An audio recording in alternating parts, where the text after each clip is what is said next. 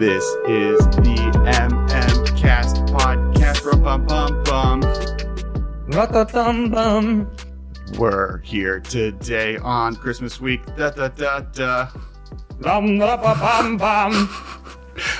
Today we'll talk about cards that we like in a color.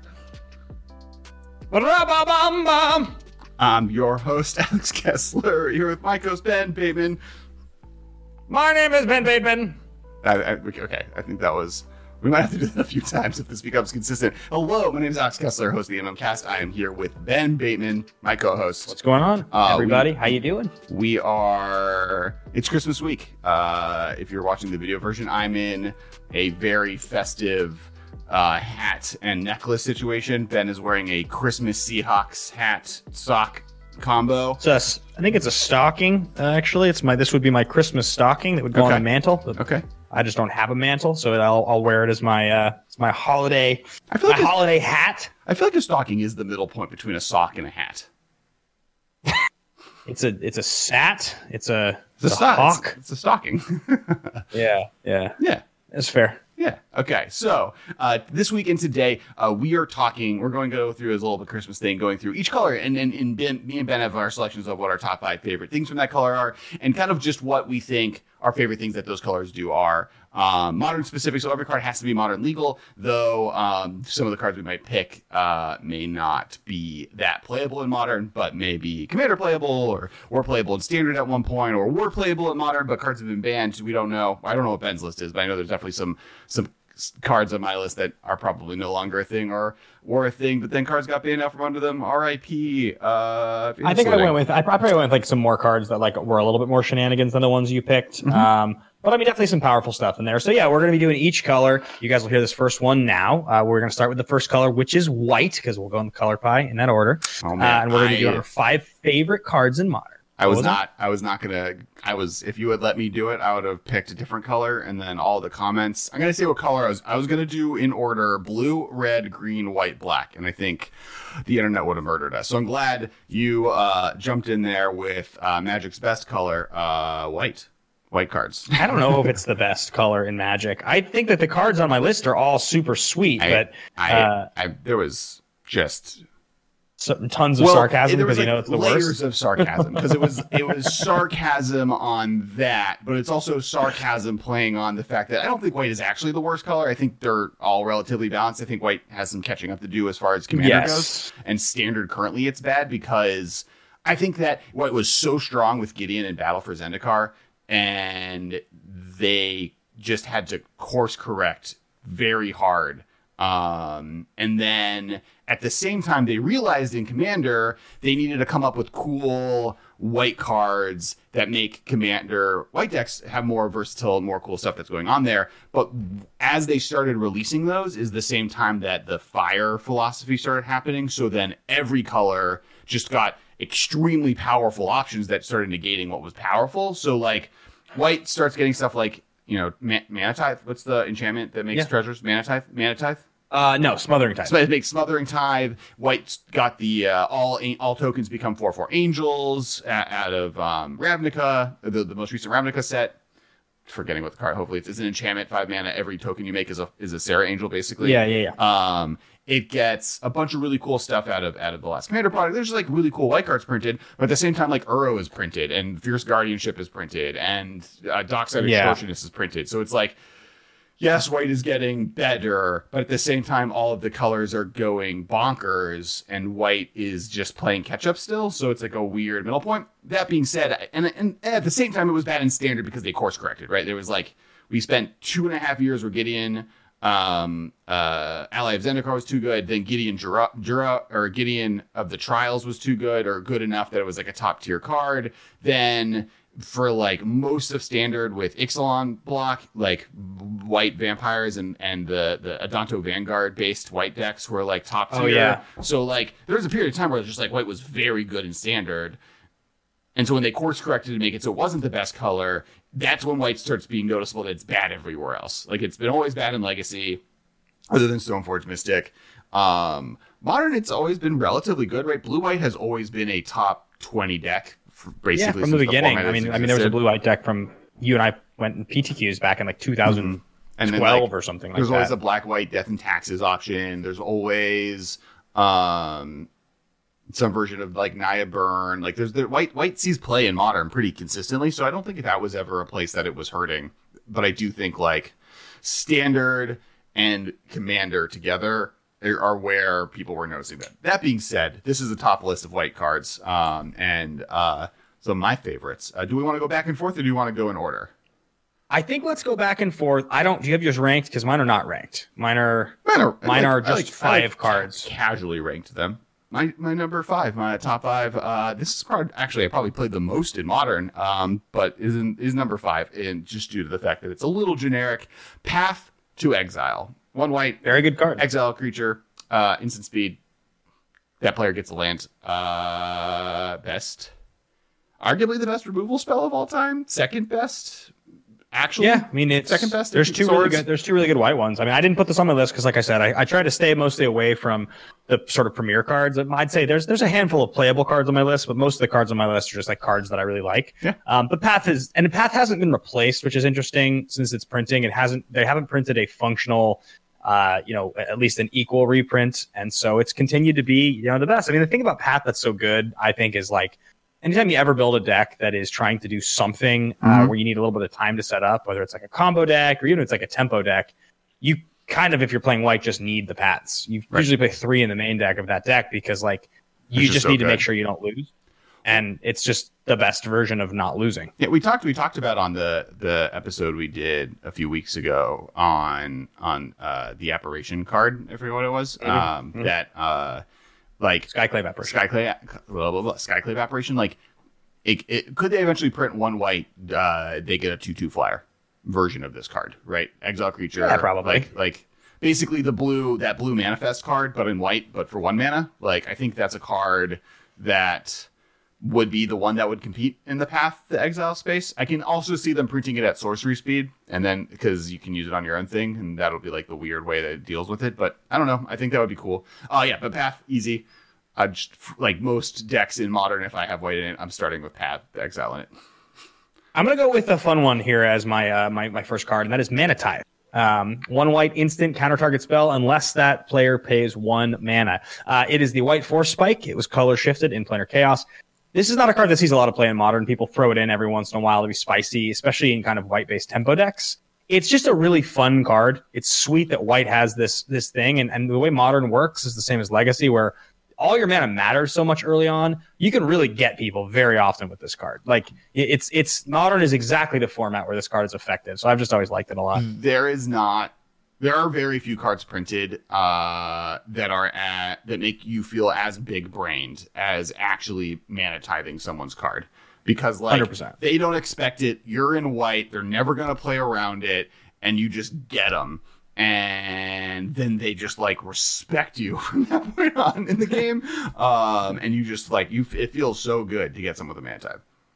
Periodically over the years, this card will pop back up as a fringe card in tempo or strategies, like in Modern. You'll see it pop up as like a 2 of in decks that kind of make a 5/0 splash. And you'll be like, oh, why don't people play more of this card? And the reason is because the truth is, getting them usually only is when in the first few turns of the game. So it's like getting their 2-drop for 1 mana, or getting even maybe their 3-drop for 1 mana. But like the trade in terms of what you're getting is, generally speaking, you're gaining a mana or 2 in that exchange. You rarely get like a 5-drop or a 6-drop with Mana Tithe. So every once in a while you can get like a prime time out of it, but usually it's, a marginal advantage, but it's still sweet. So I love that card. Yeah. So my number 2 card is Wall of Omens. 0/4 for 2, draws you a card, just gets in the way. It's a white card advantage, kind of. It's the bane of every attacking creature on the ground ever printed. I love Wall of Omens. I love it a lot.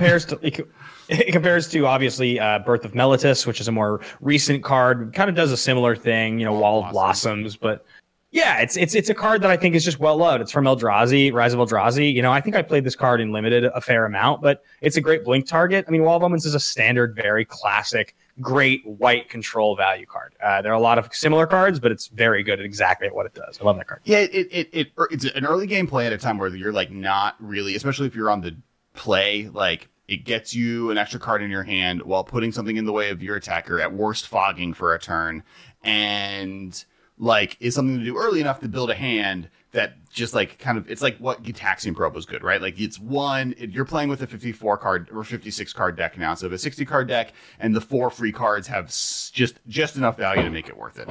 I will bring up my next card because it plays extraordinarily well with Wall of Omens. One of my all-time favorites in Modern, that is Restoration Angel. So, to make this go quickly, that is also my next card. Okay, sweet. So we can share our thoughts on it. Restoration Angel, and we haven't been explaining what these cards do. I think we will quickly, just for the audio listeners. 1 white, 3 colorless. This is a 3/4 angel creature with flash. When it enters the battlefield, you may exile another non-angel creature you control. And then return it to the battlefield under your control. So it's the ultimate blink enabler. It's just a sweet card. I've played this card so many times. The thing that's great about it is that a 3/4 flying creature with flash for 4 is already a pretty good rate. It's not great. You wouldn't play it in Modern on its own, but the fact that it has the added value and that it's just good is why this card is so much fun to play. I've won many a game attacking with the Restoration Angel. Yeah, no, it's a threat. It ostensibly is a flash flying 3/4 that draws you a card when it enters the battlefield. Pretty much, you can, like, if you're playing Restoration Angel, you're playing with enough other things in your deck that when it enters, it draws you a card or better. Or better. People don't see it coming. You can surprise people. You can like double get them, or you block with like a small creature that they think they're going to trade with, and they attack, and you can like get them on both ends. So I don't know. I love Restoration Angel. It does so many sweet things, and like in blue white especially, like Snapcaster Mage exists, right? So it lets you rebuy those. It lets you rebuy your Wall of Omens, which is what we just mentioned. It lets you rebuy any other kind of value creatures you play that enter the battlefield, and there are enough of them. Blade Splicers, that this card is always really sweet. And they haven't printed like another version of this that's like this in quite some time. Felidar Guardian would be the closest thing to it, I think, maybe. But my next card that I'm going to throw on my list here is Giver of Runes. Giver of Runes is a 1/2 core creature, core cleric for 1 white.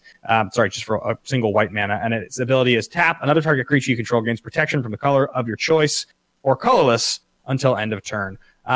It's like the updated version of Mother of Runes. In some ways, it's worse. In some ways, it's better because it has the colorless feature attached to it. What I love so much about Giver of Runes is that you can force through Inkmoth Nexus. It's probably the single thing about this card I like the most.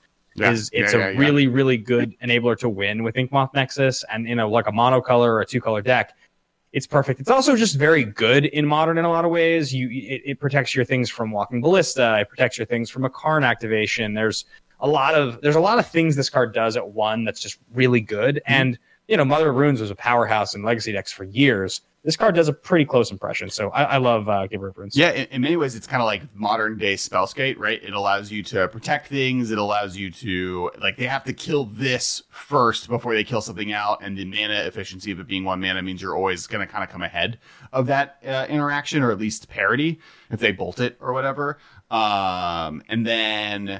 And then whatever, if they have to bolt that, they're not bolting the thing you're trying to protect. I've actually had a lot of really good success with it also in Badrock. So I have it in my Badrock Commander deck. And it actually would be pretty tight in mod. If there's like a Mutate Jeskai Modern deck, that would be a thing that you definitely would play, because it's not a human, right? So you can mutate onto it and start the shenanigans off. So that's also really cool. It's really powerful. My next card. We're now. This is the top 2s, right? Where that was your number. Oh, was your number 3? So I did Restoration Angel. This is number 2. I cheated. I lied to you. When we talked, I said that I wasn't going to use this card, but I did because I forgot. My second favorite card in Modern that is white is Lingering Souls. And the reason I lied. That's a white black card. Well, that's a dude cheated. Come on. It's white. It's on the front. It's got the white border. I love Lingering Souls. I love this card a lot. I recommend just throw it in a sideboard or any deck that's self-milling yourself. Put 1 copy in there, because you're gonna randomly get the bottom half if you mill yourself, or just it stalls forever. It makes every discard effect you have in your deck say draw a card. Nothing feels better than discarding Lingering Souls off of Liliana of the Veil or Faithless Looting, or self-milling it off of a Satyr Wayfinder. Literally all day long, I could do things that Lingering Souls leaves my hand from my graveyard or my hand into my graveyard. It's great. The sweetest thing about this card is that they decided to cost it the way they did. I think there was probably an internal discussion at some point about the idea that they should make the backside cost the same as the front side. It should cost 3 and 3 as opposed to 3 and 2. Do you remember this? Do you not remember Tom Lapilli on the podcast that it was his greatest mistake? Making it 3 and 2 instead of 3 and 3. Saying that, yeah, he said it was him who did it, and it was 2 and a white and then 1 and a black, and he said his greatest mistake at Wizards of the Coast while he was there was making Lingering Souls' flashback cost 1 black, 1 and a black, and not 2. I don't remember. I mean, that we recorded that episode 6 years ago. Probably. I haven't listened to it in some time. The 2 things I remember for the conversation was that, and then like him like snap saying that like basically Splinter Twin's going to be banned in 6 months, and it was. Yeah, that's funny. No, I didn't remember that. Yeah, but I do love Lingering Souls. So your number 2. Let's see. My second to last card here. I didn't go in order as much, so this card is probably a little less powerful. But I'm going to go with Selfless Spirit as my second to last white card in Modern, and I love this card. I have loved this card since the day it was printed. It is 1 white for a 2/1 Spirit Cleric. Sacrifice Selfless Spirit. Creatures you control gain indestructible until end of turn. Here's the reason I love this card so much. Anytime you are playing some sort of tempo-driven deck that wants to make sure you can get in and keep getting in, you want effects that don't let you get wrathed. You want effects that make sure you can play them early and often, and they protect your board. Now, in this case, it's a 2/1 flyer for 2 mana, which is already just like a pretty good rate. Like, I love playing 2/1 flyers for 2. If I can back them up, that's like some of my favorite stuff to do. So the fact that this impersonates the old green-white elephant for 3 that did it, not Hierarch, maybe it's the other one, Dauntless Escort, I think is what it was called. And this falls in line with, Remorseful Cleric and some of the other effects that White's been getting more recently in this world. But it's just a super, super efficient card. I remember playing in Highlander with this, and Eric Whiteheads has this long-standing mono-white soldiers deck that's really good. It's got so many good soldiers printed, and it's so aggressive and so consistent. I remember telling him you should play Selfless Spirit, and he was like, it's not a soldier. And I was like, dude, it doesn't matter. It's a 2-power flying 2-mana creature that makes sure your board doesn't get wrath and doesn't cost you anything to activate. This should be played in every single aggressive white deck in every single format because it gets in damage and it protects your board. It's just a super underrated card. It's a really good card. I think this card's rate for what it does is kind of unmatched. There's almost nothing really like it for a white tempo deck. In my opinion. Love this card. Honestly, you say it's underpowered versus other things. I actually think it's the second best card we've named after Path to Exile. Yeah, from it's really good power level and like sees actual play. Like it does a lot more than like historically over Modern's history. No, but like because like obviously at one point Lingering Souls was one of the best cards in Modern, if not the best card in Modern. At one point, Wall of Omens was seeing significant play. Restoration Angel was seeing significant play, but I think a lot of them has fallen out of favor. But I don't think Selfless Spirit has. I think that continues to be a really in the card. Spirits deck. It's really good. Yeah. So yeah, what do you got next? Number 1. Stoneforge Mystic. Yeah, obviously. I didn't put it on my list. It's not my number 1. But I don't know if you love Stoneforge Mystic as much as I do. Like why? Yeah, why do you love it? Go ahead. It's efficient. It tutors for like whatever you want. It's tutor that's of that specific type. It gets a big 4/4 into play if you want it, but you can get swords that are all really cool. The art is awesome. It's really sick. It's been banned forever. We finally got to play with it. It did exactly what everyone thought it did, which is like just be good. It's I think one of the like key iconic pieces of what like White is best at, and having access to it again in Modern has been really exciting to me. It's like one of the first cards that I like loved that like ended up being good ahead of time, right? Where like I like got a play set right ahead because I was like, oh, this is really cool. And then it took a year, and then Swords happened, and then Cobblade happened. I was like, oh yeah, I have these, and then like played Nile Lightsaber for the whole entire for a chunk of time. But yeah, I don't know. I love Stoneforge Mystic. I love what it does. I like that it's really cool and great in control decks and aggro decks, kind of everywhere. I love Stoneforge. There's a few things with it that I think are great. Obviously, Stoneforge classically searches for Batterskull. That's the original OG play with the card. I think when they unbanned Sword of the Meek, the idea that this card can both be a beater but also be part of a combo is especially cool. Mm-hmm. And I think that this card, the reason I don't love it as much as you do is I don't really like the idea that my first 3 turns of the game and then really going into my 4th turn, because Batterskull can't attack until my 4th turn, are eaten up by this one sequence that's like kind of clunky in the end. Obviously it gets you this piece of equipment, but most of the pieces of equipment require you to have a creature on the battlefield. It kind of requires this longer dink and dunk game to make sure that you actually have the resources to take advantage of this, which I think is why it's never appealed to me as much. But I mean, obviously it's one of the best cards ever printed. It's an amazing creature. It's just not a card that I have as much of an affinity for. I think the way I see it is you pay it 2 mana threat, right? You play it, and then you get a Batterskull, or you get a GT, or you get a Skull Clamp, or you get a whatever artifact you're looking for. And then you don't have to activate it on your next turn. You hold counter magic up. And then if they don't do anything, you get a free spell into play. And so like it giving you the opportunity from that point on to like represent a counter spell or a threat, and they have to choose which one they want to play into, really puts you farther ahead in my mind than just the fact that and worst case scenario, they kill it and you drew a card, right? Like if they snap kill it, you're like, okay, well I got this Battle Scroll, which yes, it costs 5 mana, but I'm a control deck. My job is to remove every threat that you have. So I'm going to survive to the time where Battle Scroll is still good, or I'll draw another, Stoneforge Mystic and be able to repeat the process. So yeah.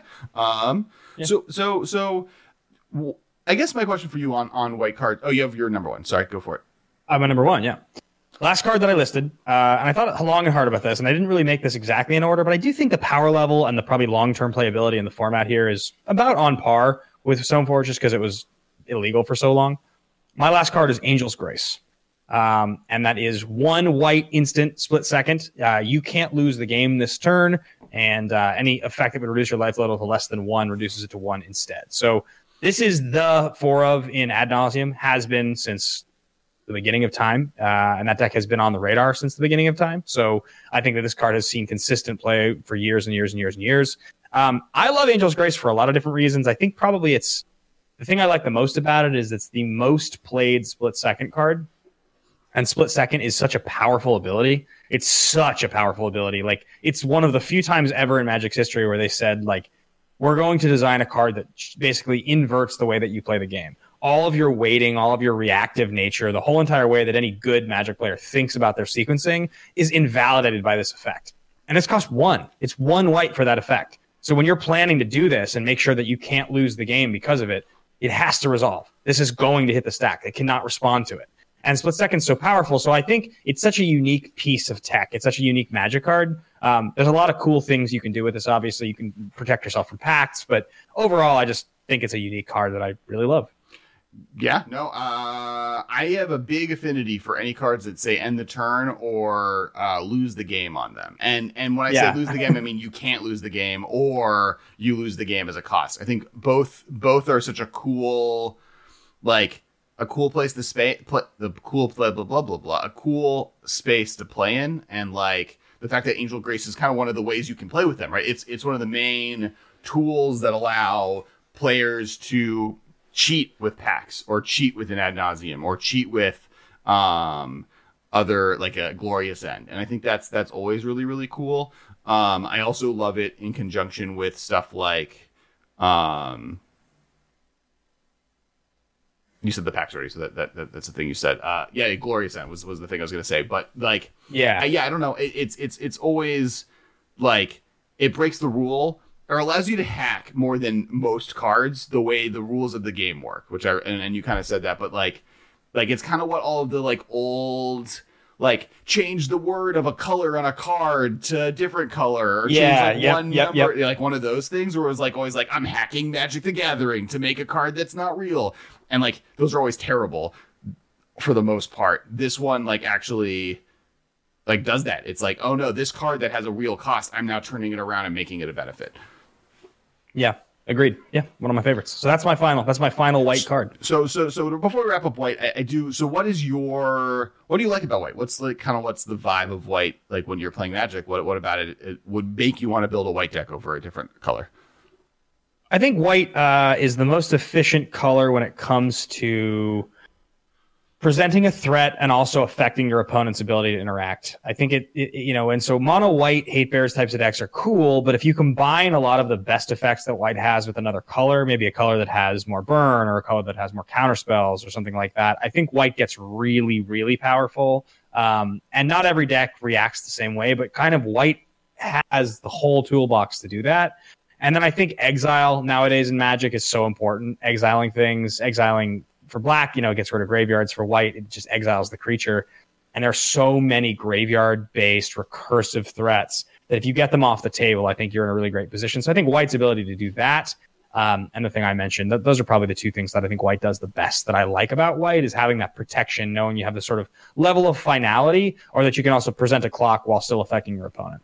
Yeah, I think for me, it's white's removal suite has always been my favorite. Like Path to Exile, O-Ring, even with what you kind of mentioned, indestructible removes removal spells. Like it's an anti-removal spell feature. Not Tainted Pact. What's the Angel's Grace, and removes end the game effects or removes player removal. I think that's always been, and then I think Planeswalkers. I think like Gideon was basically my number 6. It got cut off right at the end when I added Path to Exile. I love 6 mana Elsbeth. I kind of am really on board with that side of it as well. So yeah, White's got really good, super solid Planeswalkers. Mono White's got great ones. Well, there's one point, partially because the main White is the easiest color to put a hero into, to the extent that Wizards keeps making iconic white villains because they want to overcompensate for the fact that white would be so easy to be every hero in the game.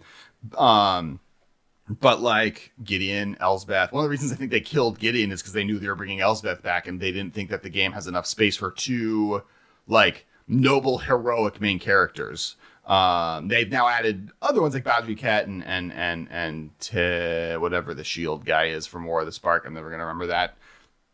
I'm going to say Tim. Yeah, I know. I do talking about. Yeah, Tim. Yeah, his name's Tim. I don't know. Timana? It's not his name. No, that's Tiamat is the fast other. Yeah, I don't know. It's right there. Marshall's put on the screen. It's not Tiamat. That's the Murder King. Yeah. No, he is the main character of War of the Spark. Or he's they created him to be a character in that book, which is interesting. So I don't know. It'll be interesting if we see him again because that book wasn't very popular. So one last thing, everyone, before we get to the next color, we do want to bring up that we've been releasing these videos as video formats, kind of splitting the episodes up. So right now we're going to do a little bit of a wrap up. I don't know which ones Marshall will keep in, but as a part of that for the video version, thanks so much for watching. Please leave a like and subscribe below. It really helps just algorithmically this video do better. And also, we have a patron. These videos are brought to you by our patron. The way we're going to be able to do, it seems like everyone really likes these once a week things. We're going to try doing them for a little bit longer. If we can raise the Patreon money, we can do it forever. It's just, it does take a significant more of a cost. So we'd really appreciate if you check that out. You get a raw feed version of the episode where you get to listen to kind of its own 20-minute piece of content at the beginning of every episode that's totally new and special for that. Plus all of the weird arguing, or if I give Ben notes or Ben gives me notes on how we're talking or what we're talking about or the order of what we're talking about. Please check that out. It's really cool. And we really, really appreciate all the patrons that we have right now, as always. And then, last but not least, we do Commander content every Monday. So this episode generally comes out on Monday. So tonight, 7:30 p.m. Pacific Standard Time, we do a Commander live stream on both the YouTube channel, youtube.com/DamonCast, and my Twitch channel, twitch.tv/CastWiley. Julie Blast, we had Zebex and OK Chef on last week. It was a crazy game. Ben built a brand new deck. You guys should all check that out. It's on the YouTube channel right now, etc. This has been a production of Time Traveler Media, sending podcasts into the future.